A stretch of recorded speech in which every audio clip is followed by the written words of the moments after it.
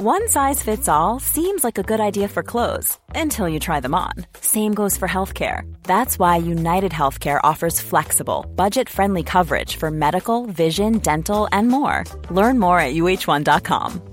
Want truly hydrated skin? Meet Osea's Body Care Breakthrough Hyaluronic Body Serum. It's clinically proven to increase hydration by 161%. It's lightweight, fast-absorbing, and delivers 24 hours of hydration for silky smooth skin without any sticky afterfeel. Treat your skin to clean, vegan skincare from Osea. Get 10% off your first order with code SUMMER at OseaMalibu.com. That's OSEA Malibu.com, code SUMMER.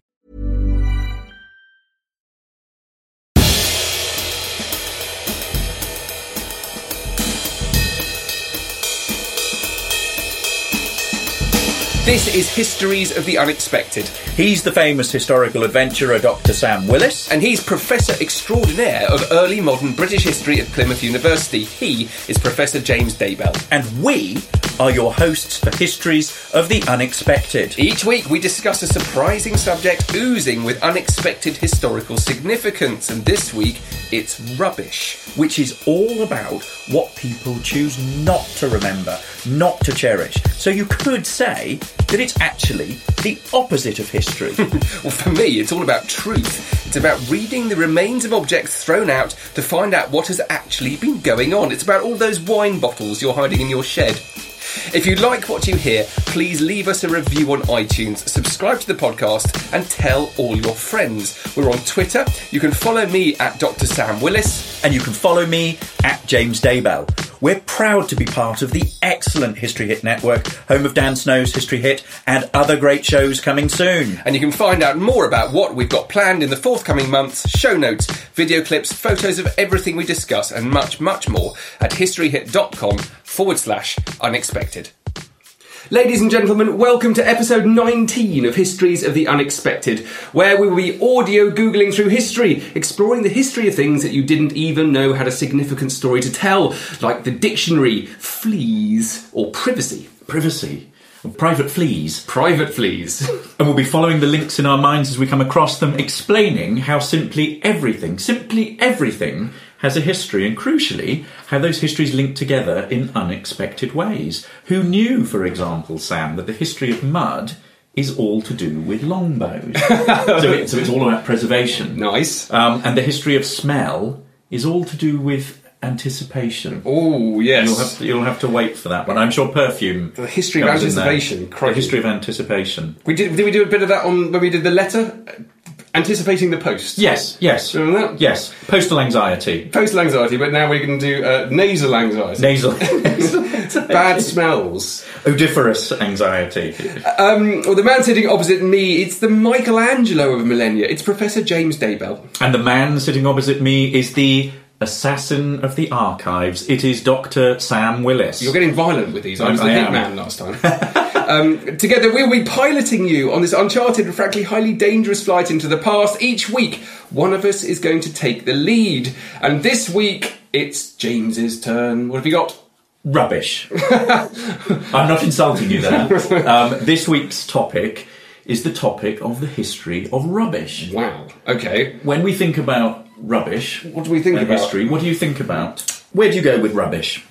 Well, I'm trained as an archaeologist, so I'm I did a degree in archaeology. I'm quite at home with rubbish. Archaeologists love rubbish. Almost the entire discipline of archaeology, as far as I can make it out, is now based on the micro-analysis of things that people throw away. So I suppose that's my initial thoughts. I would think about cleanliness, cities. I'd think about disease, sewage.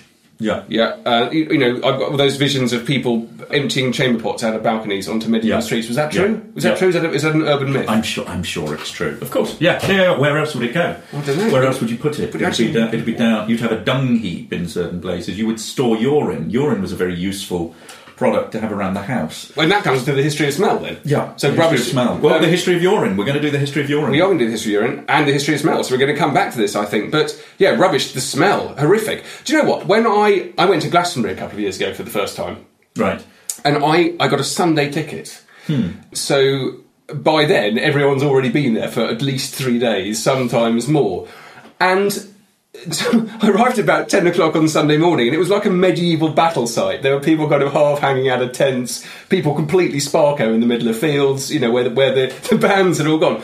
But what got me was the smell. The rubbish had generally been cleared up. There weren't massive mountains of rubbish, but what was left, it was like a promise of rubbish. There was going to be more there, and there had been a great deal there, and it was the smell that I found completely appalling. And I reckon that going to Glastonbury after the festival, after 5 or 6 days of 100,000 people going there, is probably the closest you're going to get to what a medieval city smelled like. Yes, except the packaging. The modern sort of obsession with packaging and advertising that's associated with it. That wouldn't be there. So I'm sure there'd be a lot more recycling. There'd be a lot more sort of just using everything. The other thing about recycling, though, is if you do look at consumerism in history, people have always had to store food and drink in something. Roman amphora is a classic example. And if you go and you look at from an archaeological perspective, the rubbish dumps on the River Tiber, ones outside Rome, they are enormous, and they're still there because they made everything out of pottery. And so you've got a little pot containing some fish oil or whatever it is. That doesn't biodegrade. But the whole very definition of it means we can study it now because it hasn't gone anywhere. So this problem with packaging has actually been around for millennia. Interesting. I think, though, that when we start thinking about rubbish, we need to define rubbish, and it's the definition of what is rubbish and what constitutes rubbish. That I think is really at the heart of what historians do. Rubbish is really about archiving. Archiving is what you do. So it's the negative of what you haven't kept. It's the negative of what you haven't kept. So it's the amount of things that you think that have gone, that you actually have that are intact that you can study. So the hidden histories are in fact the histories of rubbish. It's the stuff that's been thrown away. Yeah. That's been considered disposable, ephemeral, not important. Are you a hoarder? Do you throw stuff out? Do you find that easy? I have occasional purges, right? But I am kind of a hoarder. I can't. Ladies and gentlemen, I say I have seen his study, and it's quite significant that we're not recording this podcast in James's study. It is packed, and you are building a new study at the moment, and have got rid of about over half of your books, which I could never do. No, and that's really interesting. I purged my books as a historian. It's a pretty serious. Serious thing. But they've been recycled. They've gone to people who can. They've gone to other people who can use them. Yeah, absolutely. But no, James's study is halfway between a kind of knick-knack shop and a charity shop and a tip. So in future year, when I die, how many years ago was your last purge? That's all I want to know. Well, I purge little bits, shelves. I purge bits. Before we go on, okay. It's really interesting actually. So if you think about the anxieties to do with throwing stuff out, it's a very personal thing to actually say something. So it might be rubbish now, but it might have been incredibly important all your lives. And actually, there's really interesting history. Often happens with bereavement of people throwing away stuff which is actually massively important to them. And they're not throwing it away because it has no use to them, but because it has use to them. They are flushing things, they're purging and they're getting rid of it. And I think that's absolutely fascinating. So we've got to think about the different motivations for throwing things. But also the opposite of that, when a process of bereavement is about letting go and is about getting rid of stuff, but there's also the opposite of that, which is about the emotional, sentimental connection to rubbish that you don't deem as rubbish, but you want it as a memory of a loved one. I think about my daughters who produce endless amounts of artwork, and whether it be a scribble on a piece of paper or a sort of smear of something on it, I find it really difficult to throw it out. I have a box in the loft, full of doodlings from when they were 6 months old. I have the same problem with my daughter. Do you know? And she's always giving me little things to put next to my bed, like her latest artwork. And I got a cunning way of stopping her doing it. Every time she gave me one, I did one for her, and I did a little doodle or something. And I can't draw at all, and so I basically put up terrible art next to her bed every time she gave me something, and it made her stop. I mean, these may seem like ramblings of two sort of sentimental fathers, but if you transfer this historically backwards and we think about the history of the family and the history of family archives and family preservation of materials, these are the exact same questions that people in the past would have had. Yeah. You know, whether you get rid of something or whether you keep it. Anyway, I want to move on, and I want to present you with some ancient rubbish. Here we are. This is ancient rubbish. What have we got here? You've got ancient writing. I can't quite work. Is it Greek? It's Greek and some Latin. And is that on paper, papyrus, or is it on wood? Papyrus. Okay. Wonderful. So these are letters, where there's some kind of, well, I don't know what they are. They're documents, and they're fragments of documents. They're little fragments. What we have here, this one here. With bits missing. This one here, which is, it's like a sort of a holy piece of paper, all sorts of holes, little fragments. And this one is, in fact, an account of a teenage wrestler who was managed by his father, who'd agreed to accept a bribe for his son to lose a fight, right? A wrestling match. So it's like WWE. So it's like WWE circa 12 BC. I wonder if you had a great wrestler's an name. example that cheating and match fixing goes back from that to that sort of period. We've got here what is thought to be a fragment of a romantic novel. We've got here an extract, fragment of a lost gospel, early story of Jesus, and a very early sort of history. And all of these, we know about them because of rubbish. Because they were thrown out? Because they were, basically, it's all to do with these two men. Right, there's a wonderful photo. Cool fact, a crocodile can't stick out its tongue. Also, you can get health insurance for a month or just under a year in some states. United Healthcare short-term insurance plans, underwritten by Golden Rule Insurance Company, offer flexible, budget-friendly coverage for you. Learn more at uh1.com. Ryan Reynolds here from Mint Mobile. With the price of just about everything going up during inflation, we thought we'd bring our prices down. So to help us, we brought in a reverse auctioneer, which is apparently a thing. Mint Mobile Unlimited Premium Wireless. How to get 30, 30, bit to get 30, bit to get 20, 20, 20, bit to get 20, 20, bit to get 15, 15, 15, 15, just $15 a month? Sold! Give it a try at mintmobile.com/switch. $45 up front for 3 months plus taxes and fees. Promo rate for new customers for limited time. Unlimited more than 40 gigabytes per month. Slows full terms at mintmobile.com. Hey, it's Danny Pellegrino from Everything Iconic. Ready to upgrade your style game without blowing your budget? Check out Quince. They've got all the good stuff, shirts and polos, activewear, and fine leather goods, all at 50 to 80% less than other high-end brands. And the best part? They're all about safe, ethical, and responsible manufacturing. Get that luxury vibe without the luxury price tag. Hit up quince.com/upgrade for free shipping and 365-day returns on your next order. That's quince.com/upgrade. Of a brilliant early 20th century couple of explorers with lovely flat caps, amazing facial hair. They're basically hipsters, aren't they? They own colonial hipsters. They own a coffee shop in Brixham. And outside a tent, so obviously they're out on safari somewhere. Well, not safari, but, you know, they're somewhere. Archaeological dig. Yeah. This is Bernard Pine Grenville and the wonderfully named Arthur Surridge Hunt, two archaeologists, late 19th century, early 20th century, who discovered the North African Roman city of Oxyrhynchus. Have you discovered a Roman city?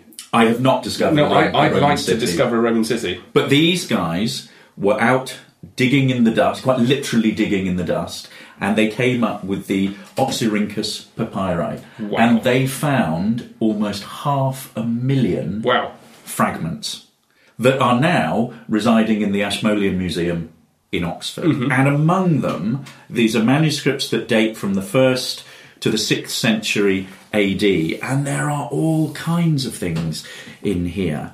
You know, and the thing is that they survive as fragments, but we've got, you know, just the examples that I've given, you know, little accounts, letters, plays, receipts, wills, government letters, you know, all sorts of things we've got. It reminds me of the Roman letters which have been found up in a fort on Hadrian's Wall. Yeah. Vindelander, is it? Yeah. Or Chestus. Yeah. It's one of the two. It's one of the two. Yeah. Hexham. Yeah. But they're incredible, and they are, you know, most of them are not translated. There's a huge project called Ancient Lives at the moment that has about 250,000 volunteers who are getting together.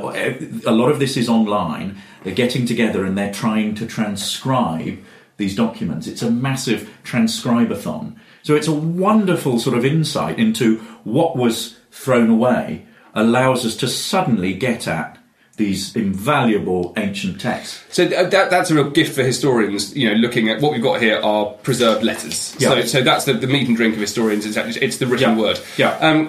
My perspective, I want to come at it from the archaeological perspective, where you're essentially working with objects. I know the lines are now blurred much more with material culture studies and historians actually working with objects, but historians have got a great deal to learn from archaeologists who've been doing it for a lot longer. And it's magical, the things people can find out now from using science. And also, it's creative thought. It's just applying very clever ways of thinking about objects. That's one of the things I find most rewarding and exciting about how archaeology relates to history, but also how archaeology is developing as a discipline. Because you're having the reinterpretation of collections of things. Those collections haven't changed, but you're just having people applying new ways of thinking about the collections. And I find that very satisfying, very rewarding. It's exciting to see what people are coming up with. One of the things I wanted to talk about actually is an experiment that you do as an archaeologist. It's really good for kids, this. What you do is you invent for people, or you can do it in your own family. It's actually quite a fun thing to do. And you say, my name's Sam. My job is a historian. I like walking my dog. I like going to the beach. I like going to the pub. And I like eating crisps. Okay? So then you write down a handful of things which makes you, your personality, who you are. And then you put a handful of objects in a bag that represents you. Yeah. And then you can go and hide the bag somewhere. Right. Okay. So it's not about digging up. It's not about discovery at this stage. But what you then do is you essentially try and piece together someone's life from a handful of clues. And it's a really valuable exercise. Now, I'd urge everyone to do it. Yeah. Now, the other experiment and exercise you can do is... Well, essentially, once you've found the bag, you have to guess whose bag it is. Right. And it's great if you obviously can't do it within your own family because you know whose toys are whose or whose wallet is whose, but you can do it with someone else's family.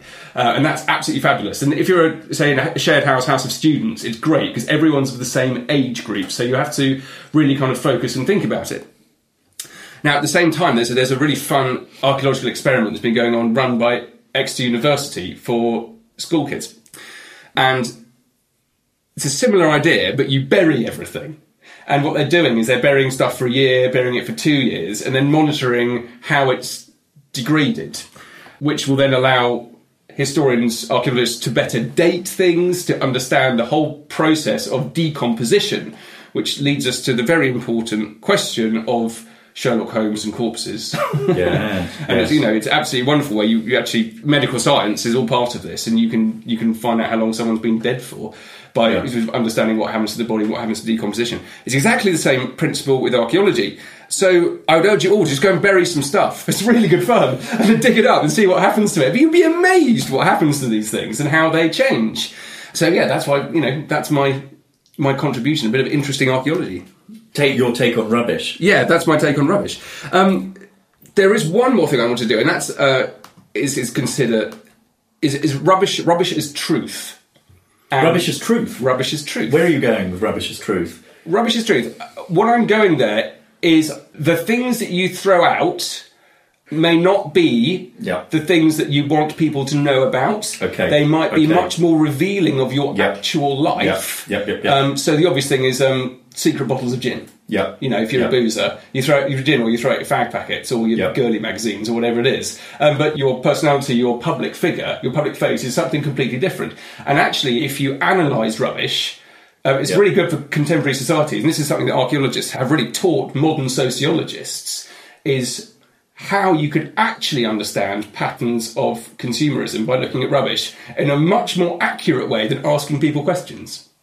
It's the history of shredding. Yes, nice. In a way, what do politicians, what do public figures, what do corporations get rid of? What don't they want people? What sort of sensitive information do they not want people to have? Yes. Read in the history of the private lives of individuals, what record of your lived life do you want there to be for posterity, and how do you want to present yourself, and what do you want to get rid of? Yeah, and you can completely sort of cut through the crap. Basically, you can find out the truth behind things. I know that things like fast food, eating fast food, when people have just been, if you measure the amount that's kind of thrown away, you can get all sorts of sense of whether people are actually fronting up to how much fast food they're eating, but also you get this other idea and a kind of very detailed picture of food waste. Which is all part of this. So it's a society as wasting. It's about the society being aware of how they behave. And there are some interesting thought processes about this, about people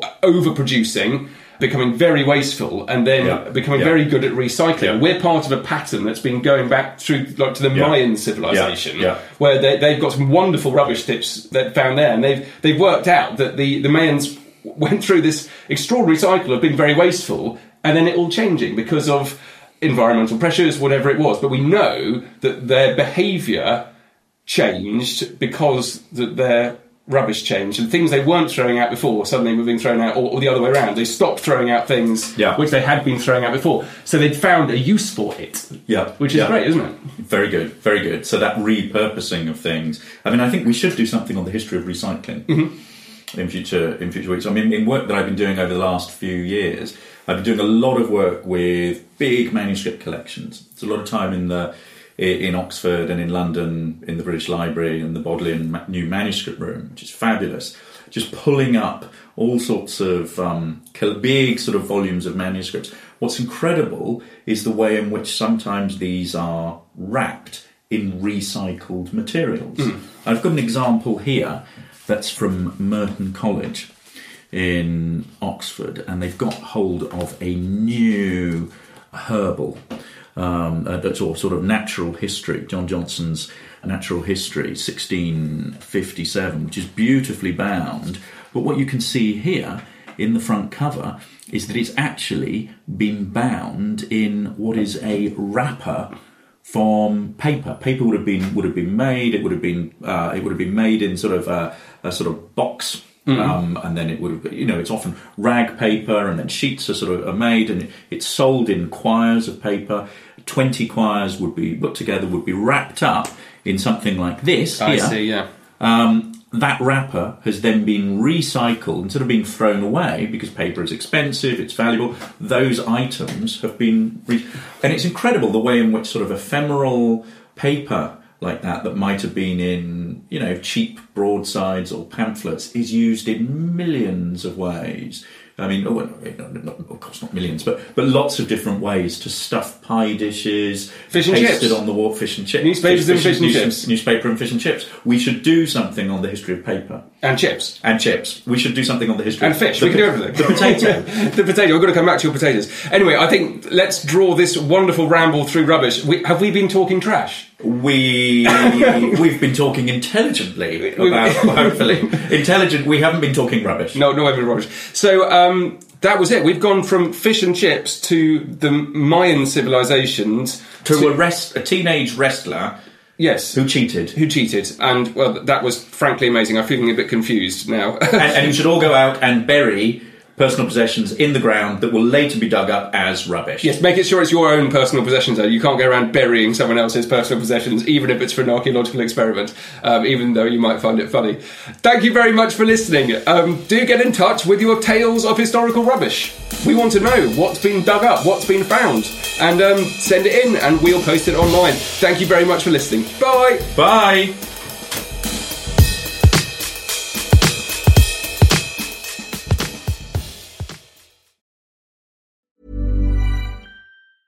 Even when we're on a budget, we still deserve nice things.